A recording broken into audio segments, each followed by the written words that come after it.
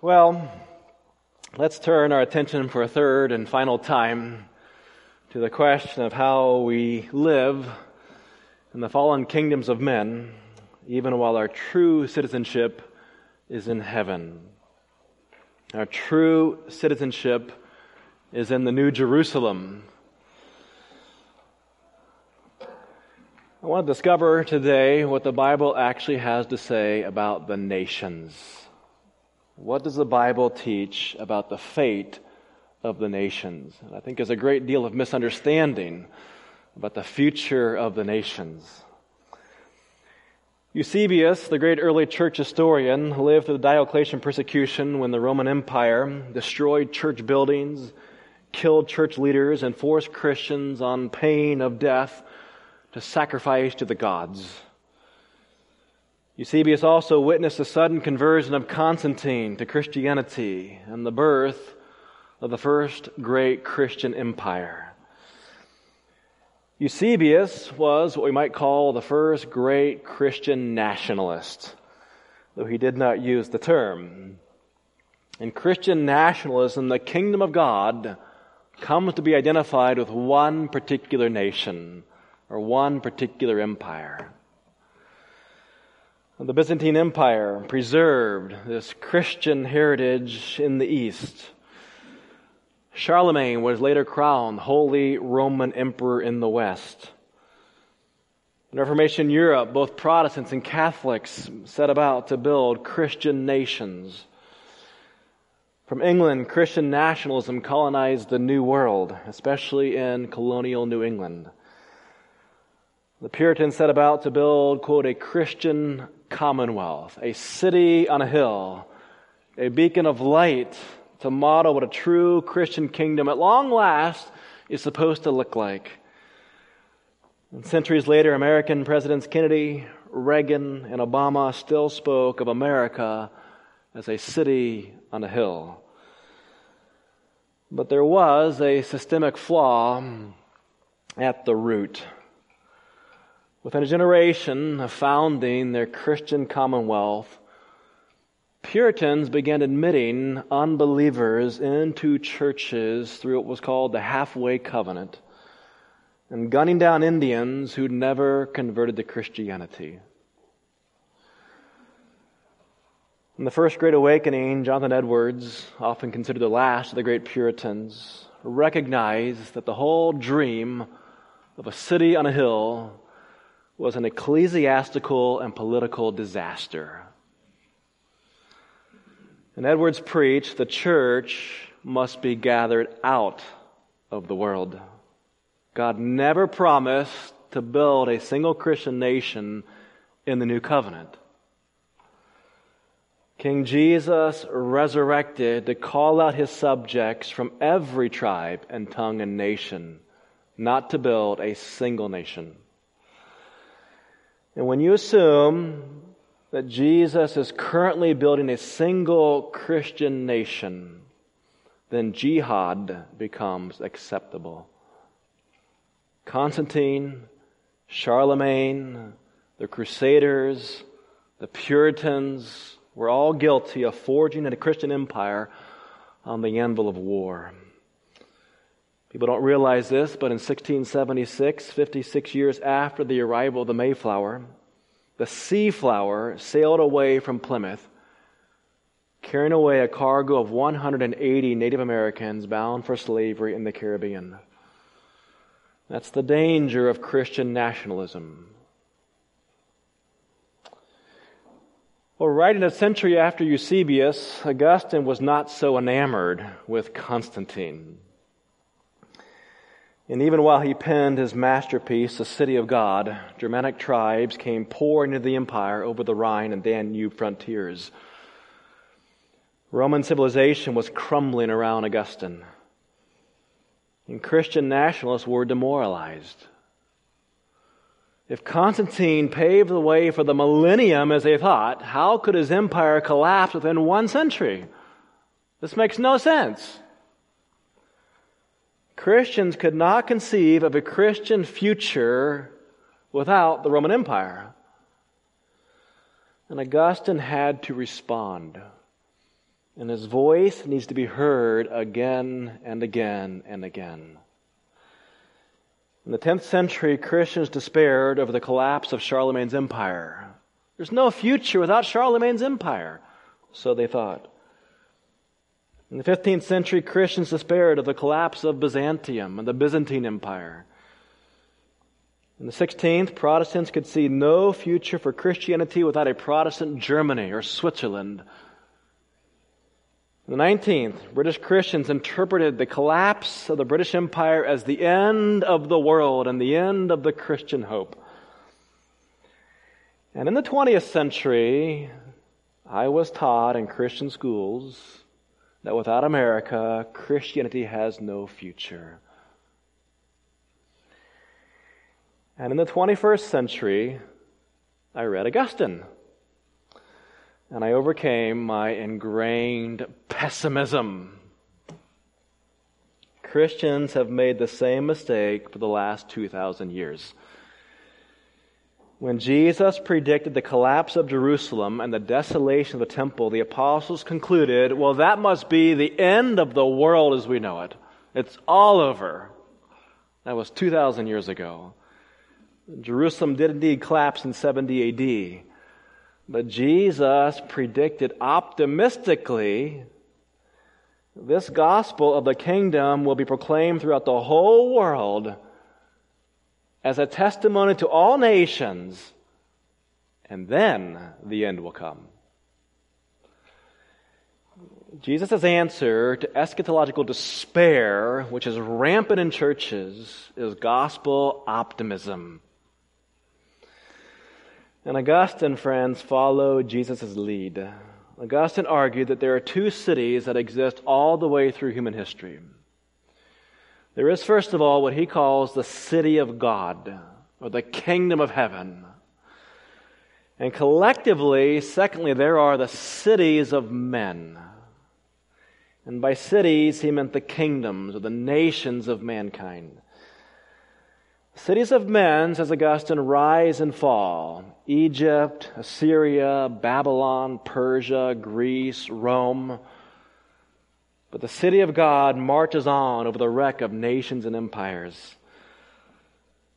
And we as Christians live at the intersection between these two cities. Our true citizenship is in the city of God, even while we live out our days in a city of man. Now, like Eusebius, we may live in a city that is rising, an earthly kingdom that is becoming more powerful. Or like Augustine, we may live in a city that is collapsing, an earthly nation that is going the way of all nations. But Augustine says, in either case, our first loyalty is to the city of God. Only when our earthly loyalty is properly subordinated to our higher loyalty to God's kingdom, God's city, can we live as responsible citizens in the kingdoms below. When you have the right priority in mind, then you can fulfill the words of Jeremiah, seek the welfare of the city where you live. Because your loyalty is first to the kingdom of heaven. And when you're properly aligned, then you know how to live as citizens below. And that leads us then to a crucial theological issue that I think is very often misunderstood. And it's this: God has a redemptive interest in the nations. Some prophecy experts, who are always wrong but never in doubt, see the destiny of the nations as a one-world government where all national distinctions are permanently obliterated and absorbed into one kingdom of Antichrist. And they preach a message of despair. And that message was widely preached in the last century. And that despair mingled with Christian nationalism in an election year with a global pandemic produce all kinds of dreadful prophetic application, as well as many new conspiracy theories. But what I want to know is, what does the Bible actually say about the nations? And to answer that question, what we have to do is turn to the final chapters of the Bible, to Revelation 21 and 22. But before you turn there, we've got to go back to the beginning. Let's go back to Genesis 9. Genesis chapter 9. And let's develop this morning a biblical theology of the nations. When the Bible uses the term nations, as Joseph pointed out, I think it was just last week, we don't want to think just in terms of political boundaries, but in terms of ethnicities and languages and cultures. What does the Bible say about the nations? In Genesis 9, following the flood in which God destroyed the nations, God told Noah and his sons to go out and fill the earth again. And mercifully, God promised never again to destroy the entire earth as he had done. In the Noachic covenant, God guaranteed perpetual seasons and a harvest right up until the end of the world. Consequently, Noah and his sons could leave the ark behind and go out and repopulate the earth. In Genesis 9 and verse 19, speaking of Noah's sons, says, from those 3 sons, the people of the whole earth were dispersed. And that really is a critical text because it means all the nations come from Noah's sons, and therefore the Noachic covenant applies to all nations. Now, we have seen local famines and floods all over the earth, but we have seen nothing remotely comparable to the Genesis flood.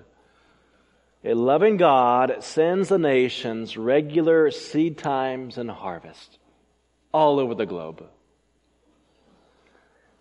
Now, Genesis 10 gives us a record of the nations which descended from Noah's sons. So verse 5 tells us, from these the coastland people spread in their lands, each with its own language, by their clans in their nations. And as you read on through chapter 10, you discover numerous familiar names: Egypt, Assyria, Nineveh, Philistines, Jebusites, and Canaanites. Now, we have come to view these nations as the adversaries of Israel, because in fact they were. But the point of Genesis 10 is to tell us that God really is keenly interested in the descendants of Noah. He has no desire to bury them again in a watery grave, but to see them spread out and exercise dominion over all the earth. And Genesis 10 tells us that's actually happening. Now, of course, they initially failed to do so. And when they did, God confounded their languages at Babel. So look ahead to Genesis 11 and verse 7. This is really explicit. Come, let us go down there and confuse their language, so that they may not understand one another's speech. So the Lord dispersed them from there over the face of all the earth, and they left off building the city. Now, of course, God is not opposed to a single city of man. The New Jerusalem is coming, but the timing was all wrong. Men first had to subdue the whole earth, go out and create culture all over the planet. Further, a true ruler of the nations had yet to be born. The time for a single city has not yet come. Now, in Genesis 12, our attention is suddenly drawn away from the nations and riveted on a single individual and his barren wife.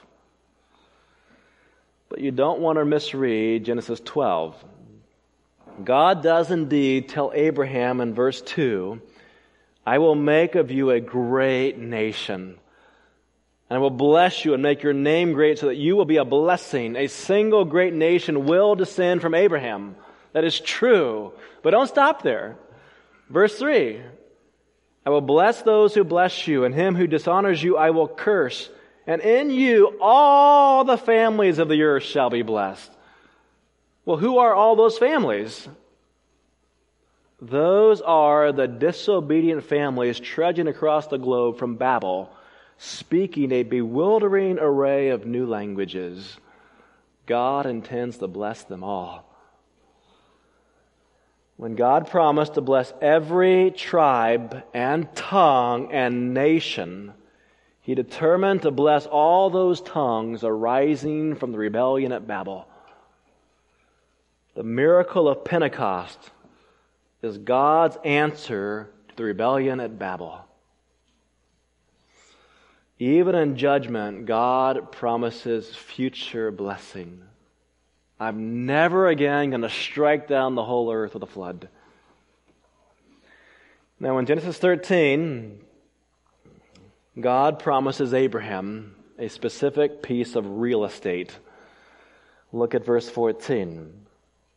The Lord said to Abram, after Lot had separated from him, lift up your eyes and look from the place where you are, northward and southward and eastward and westward. For all the land that you see, I will give to you and to your offspring, notice this, forever.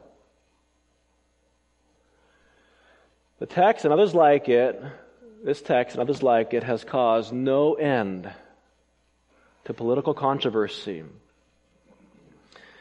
This controversy runs right up to the present hour. Who owns the land of Israel? To whom does it belong? But notice here in verse 16 how God's focus actually expands well beyond the physical boundaries of Israel. In verse 16, I will make your offspring as the dust of the earth, so that if one can count the dust of the earth, your offspring also can be counted. God is going to bless a massive number of people through Abraham. And in Genesis 15 and verse 5, skip ahead, notice how God uses a second metaphor, not just dust, but in verse 5, chapter 15, and he brought him outside and said, look toward heaven and number the stars, if you are able to number them. Then he said to him, so shall your offspring be. It's very interesting how this convergence of promises continues. We find in Genesis as both promises of a land given to Israel and promises to bless all nations. Genesis 17 and verse 18, for instance, says this, and I will give to you and to your offspring after you the land of your sojournings, all the land of Canaan, and notice this, for an everlasting possession. And I will be their God. It belongs to Israel forever. But 4 verses earlier, notice this also. Verse 4, behold, my covenant is with you, and you shall be the father of a multitude of nations. No longer shall your name be called Abram, but your name shall be called Abraham. For I have made you the father of a multitude of nations. I will make you exceedingly fruitful, and I will make you into nations, and kings shall come from you. And I will establish my covenant between me and you and your offspring after you throughout their generations for an everlasting covenant, to be God to you and to your offspring after you. Well, clearly, God has a redemptive interest, not just in one nation, but all the nations. Abraham, friends, was the father of the Jews. And Abraham was the father of Gentile nations. Abraham, if you recall, actually fathered 6 sons through Keturah, 1 through Hagar, and at least 2 others through concubines. 90% or more of Abraham's children were Gentiles. Nevertheless, as we read through the Old Testament, again, our primary attention is drawn to one son, Isaac, and to the nation that descended from Isaac, the Hebrew nation. And this single nation is immensely important because it will give us that future world ruler. But in the Old Testament, we never lose sight entirely of all the other nations. Yes, we funnel down to one nation, but don't lose sight of all the other nations. God, for instance, told Isaac in Genesis 26 and verse 4, "In your offspring all the nations of the earth shall be blessed." God still pays attention to all the nations. But there is a real problem, and it's this. The nations do not improve after the flood.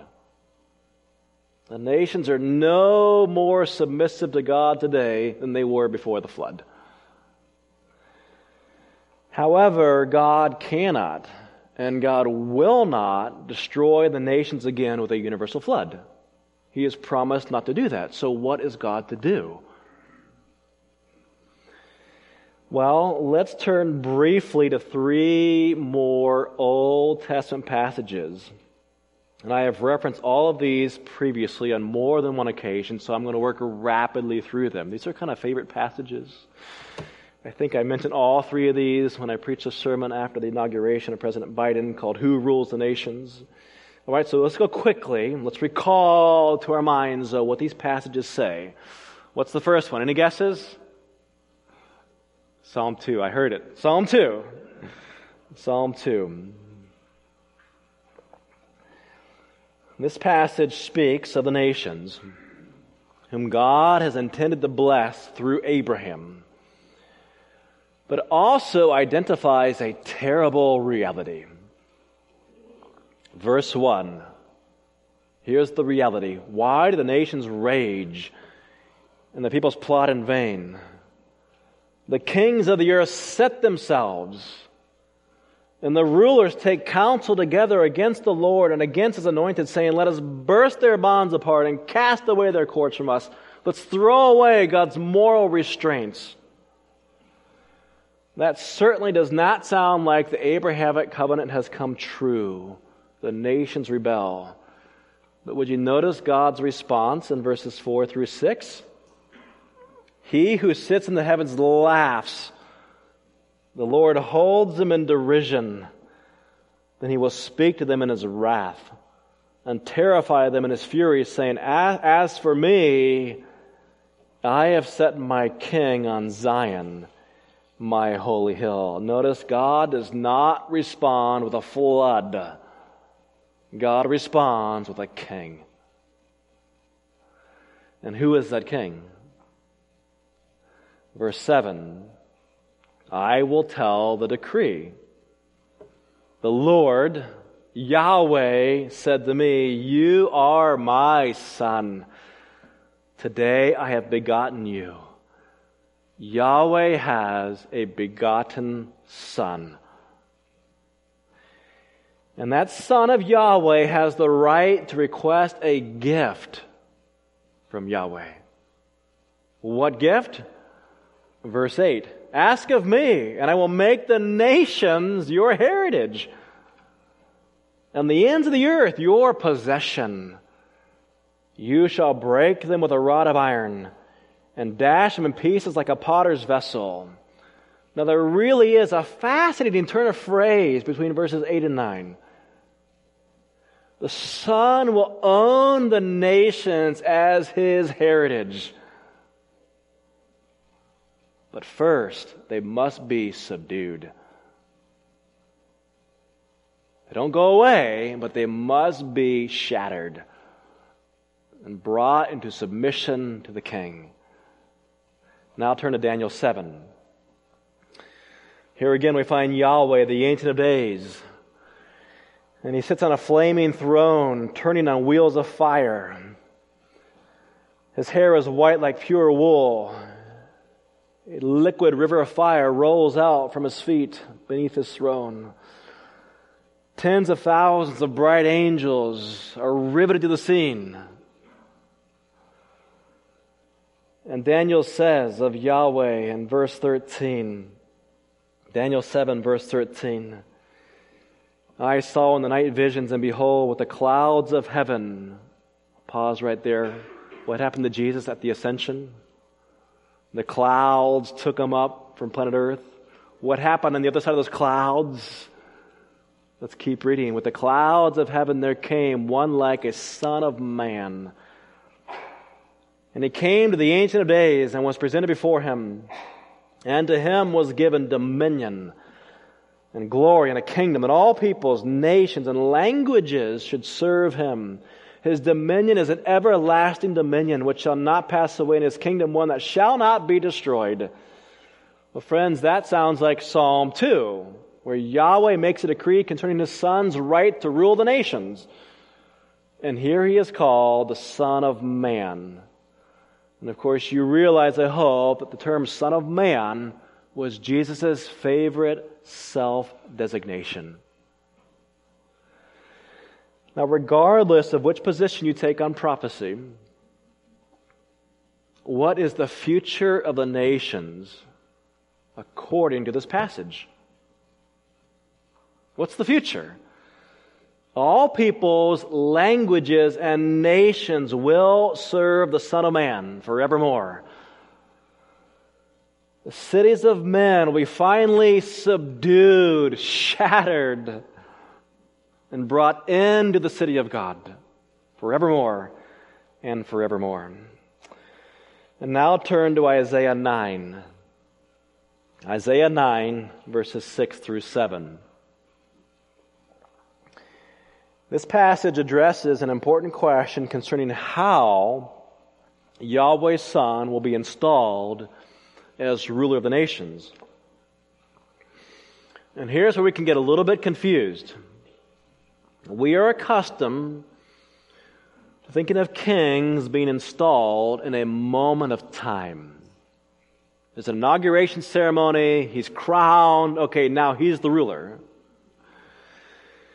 In our country, a transfer of power between two presidents comes down to a single day, a single hour, a single moment. But listen to what Isaiah 9, 6 through 7 says. For to us a child is born, to us a son is given, and the government shall be upon his shoulder, and his name shall be called Wonderful Counselor, Mighty God, Everlasting Father, Prince of Peace. That sounds like the Son of Yahweh to me. But listen to what happens with the birth of that child.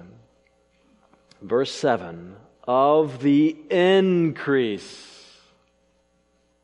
Key term there, key word. Of the increase of his government and of peace, there will be no end.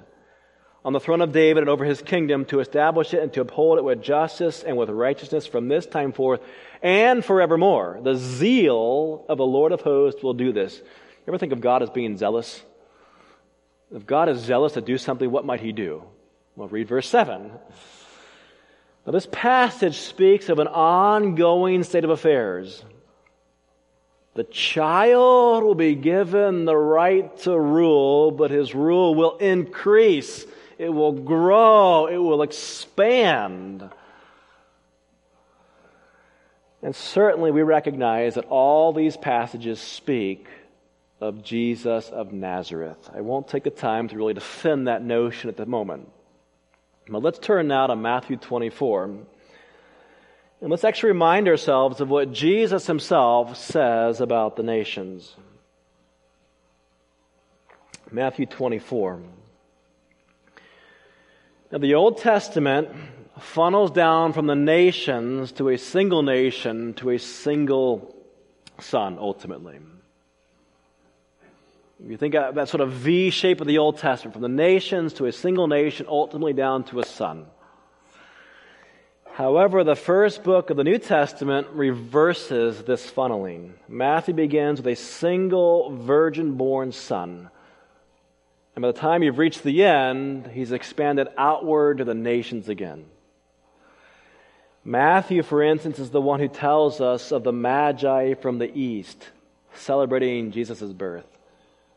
It's Matthew who tells us of Jesus' promise that many from the east and the west would sit down with Abraham, Isaac, and Jacob. Where? In the kingdom of heaven.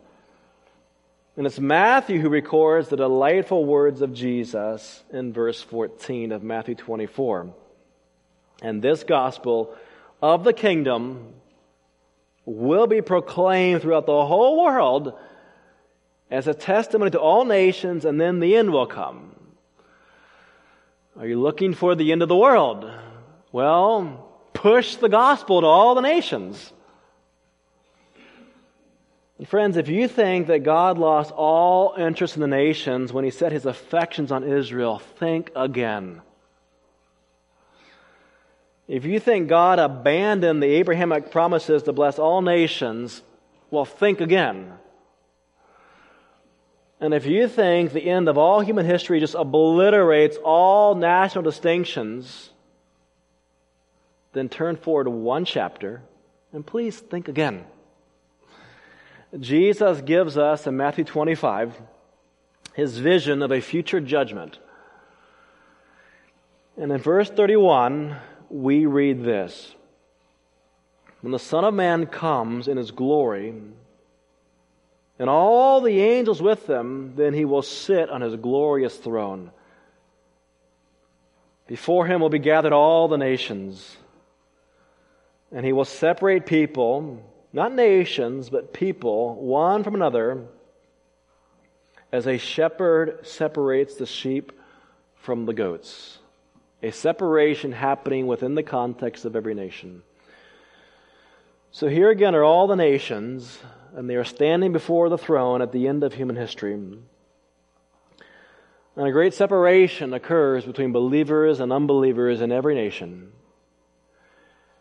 Jesus never promised to build one nation.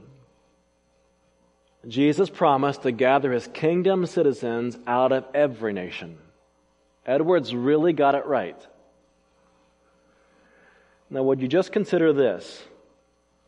In Matthew 24 and verse 14 to Matthew 25 verse 31, we move from the first century to the end of human history. When Jesus spoke the words of Matthew 24 verse 14, He was 3 days from His crucifixion, when even His closest followers would abandon Him. The city of God perished on a cross in Jerusalem.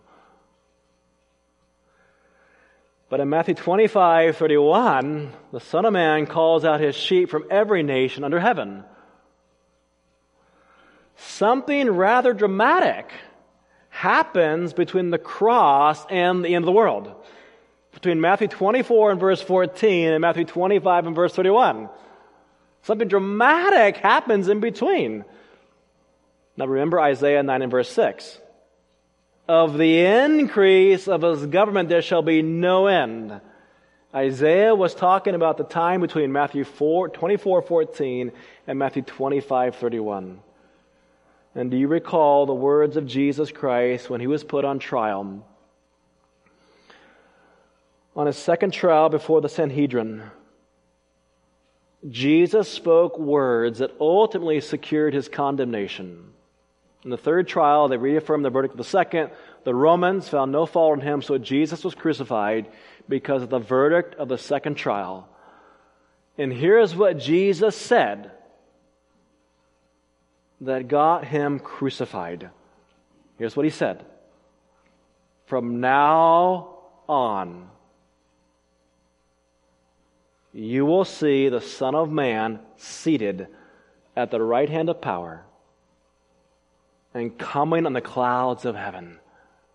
From now on, Jesus was claiming you will see Daniel 7 fulfilled. And they crucified Him. And 3 days later, a resurrected king now claims all authority in heaven and on earth has been given unto me. Psalm 2 was fulfilled at the resurrection. God established His king on Mount Zion. The world witnessed a crucifixion. And He who sits in the heavens laughs. God just pulled off an inauguration. And from now on, of the increase of His government, there will be no end. And how exactly then does that happen? Well, turn to Matthew 28. How exactly do we see the increase, the expansion of the reign of the resurrected Son of Man? How exactly are we going to see Him increase His rule in every nation, as Daniel 7 predicted? The answer is right there in Matthew 28 and verse 19. Go therefore and make disciples of all nations, baptizing them in the name of the Father and of the Son and of the Holy Spirit, teaching them to observe all that I have commanded you. And behold, I am with you always, and here's how long, to the end of the age. Friends, Jesus never called us to build a single Christian nation. Jesus called us to make disciples of all nations. Jesus never envisions a time when the nations would cease to exist. Rather, Jesus envisions His disciples discipling all the nations until the end of the age. And at the end of the age, those nations will bring their glory and their honor into that great city on the hill, the New Jerusalem, descending out of heaven down to planet Earth. And we will come to that vision if we turn to Revelation 21. But before you do that, I think I have time. Let's make one more stop, little rest stop. Romans chapter 4. Romans chapter 4. We're coming to 21, don't worry. The clock is my friend today. Romans 4. You recall the promise that God made to Abraham concerning the land. Israel has fought ferociously for centuries for a piece of real estate to call her own. And evangelicals tend to be very supportive of Israel, almost instinctively, in spite of the fact that she embraces the spirit of Antichrist. Israel is a largely godless nation. And I, for one, do not largely support much of what happens in Israel. But I am interested in whatever became of God's promise to give Israel the land of Canaan forever. Would you look at the curious wording of Romans 4 and verse 13? For the promise to Abraham, Paul says, and his offspring, that he would be heir of the world. Heir of the world? Well, what about the land? I thought his offspring was going to inherit the land forever. And now Paul says he's heir of the world. Is Paul somehow contradicting the Abrahamic covenant? And the answer is not in the least. Paul actually takes a very narrow land promise and he expands it to the ends of the earth. Jesus told the Jews, look, the meek shall inherit the earth. That certainly would include the land of Israel, would it not?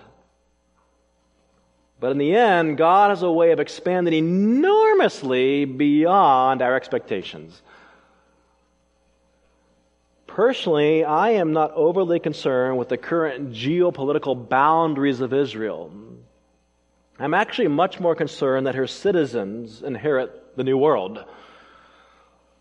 The only way, friends, that God will fulfill a promise to give Israel land forever is not in a 1,000-year millennium, but in a new world.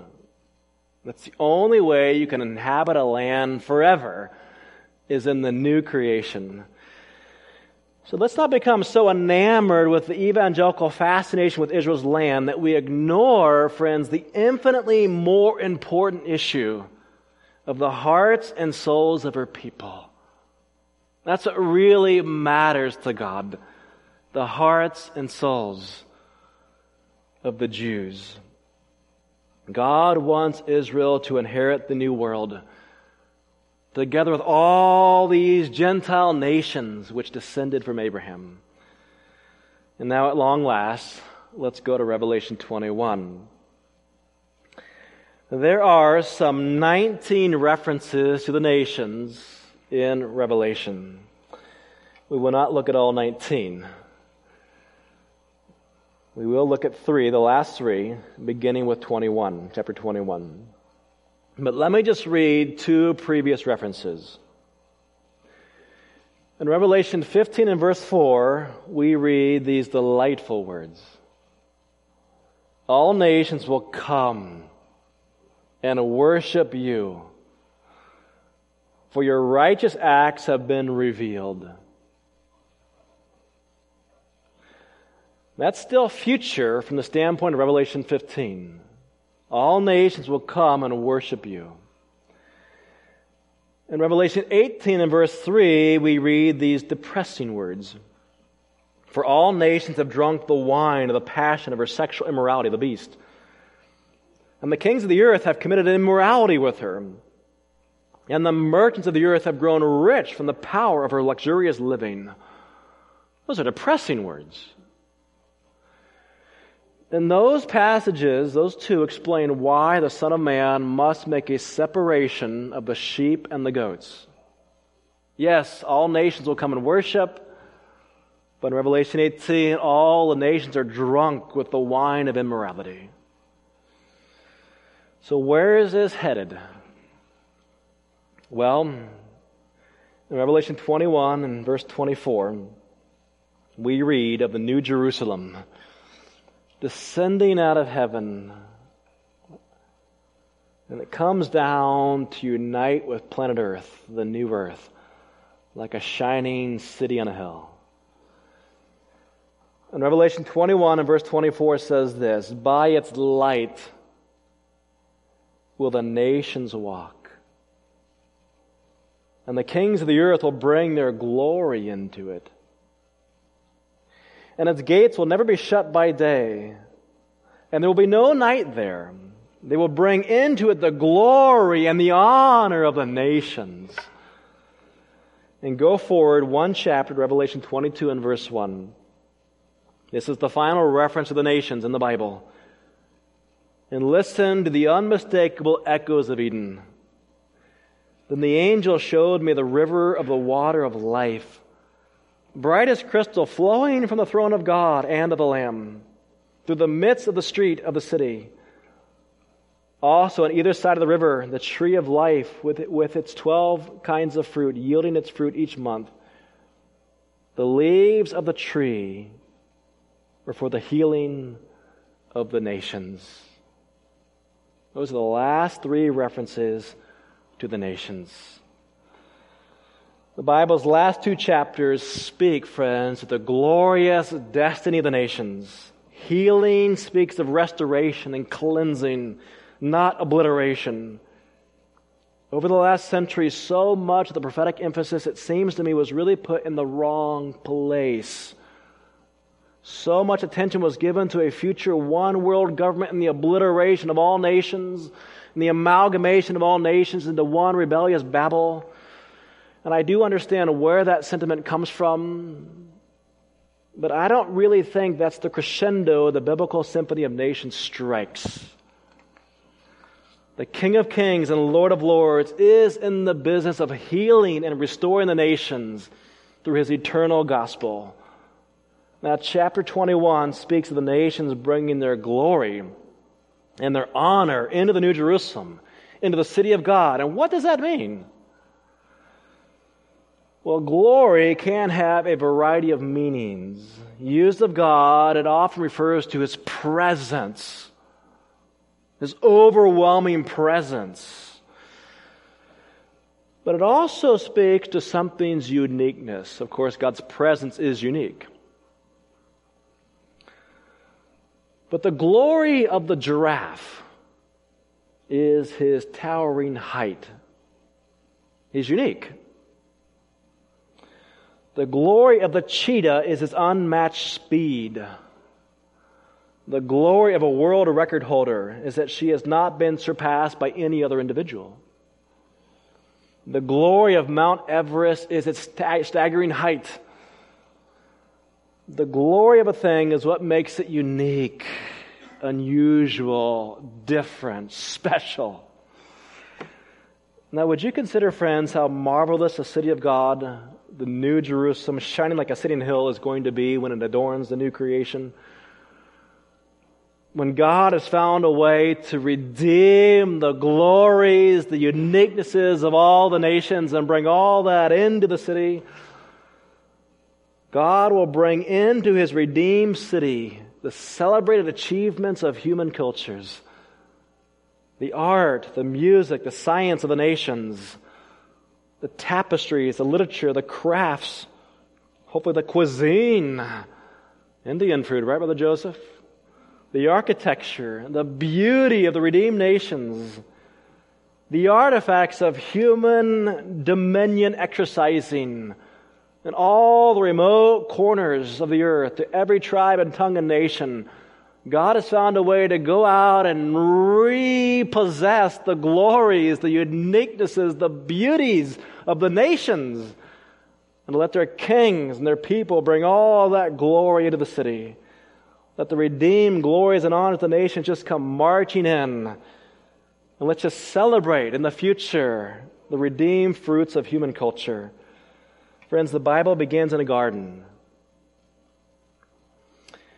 And it ends not just in a city, but in a multicultural, multi-ethnic city, which still somehow echoes the Edenic narrative. It's a beautiful, beautiful image that we are confronted with here at the end of the Bible.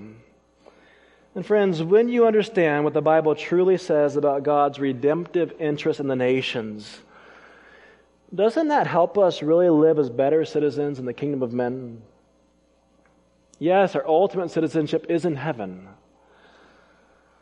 But should we not go out and live as citizens below and seek to go into all of our vocations and see people redeemed to populate that great new kingdom, that city in a hill?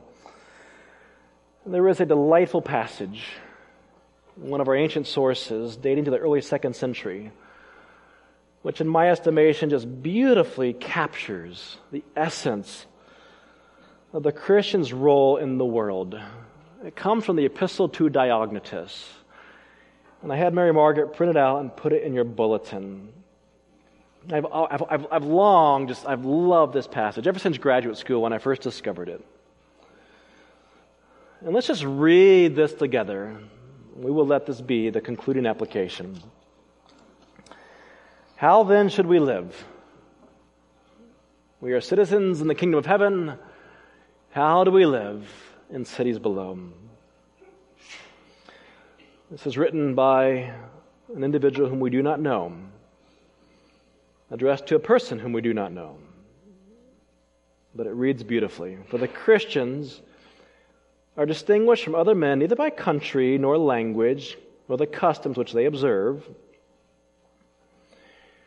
For they neither inhabit cities of their own nor employ a peculiar form of speech or lead a life which is marked by singularity, but inhabiting Greek as well as barbarian cities, and following the customs of the natives in respect to clothing, food, and the rest of their ordinary conduct, they display to us their wonderful and confessedly striking method of life. Let me pause right there.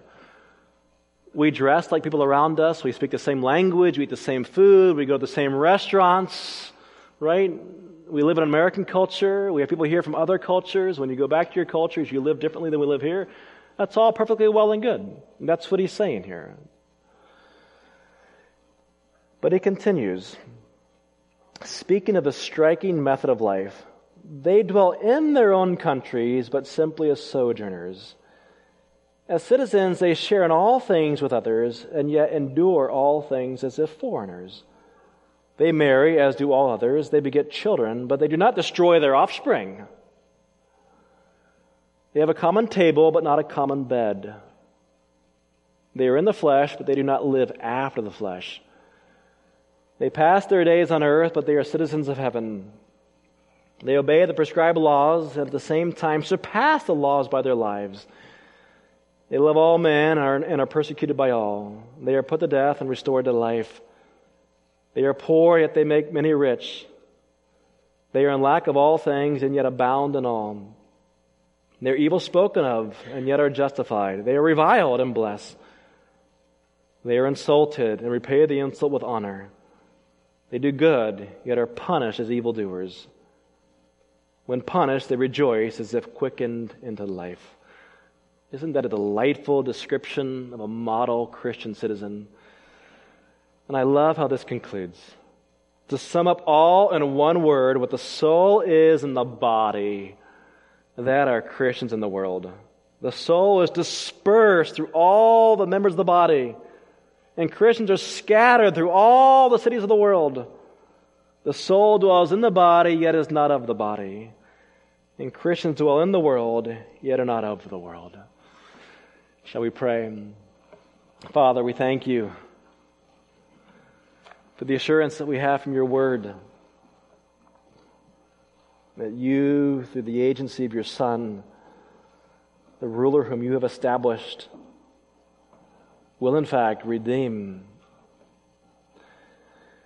brothers and sisters for the Lord Jesus Christ out of every tribe and tongue and nations. We thank you, Lord, that you have not judged us again with another flood. We thank you, Lord, that you have responded to Babel with your Spirit, the Spirit of Pentecost,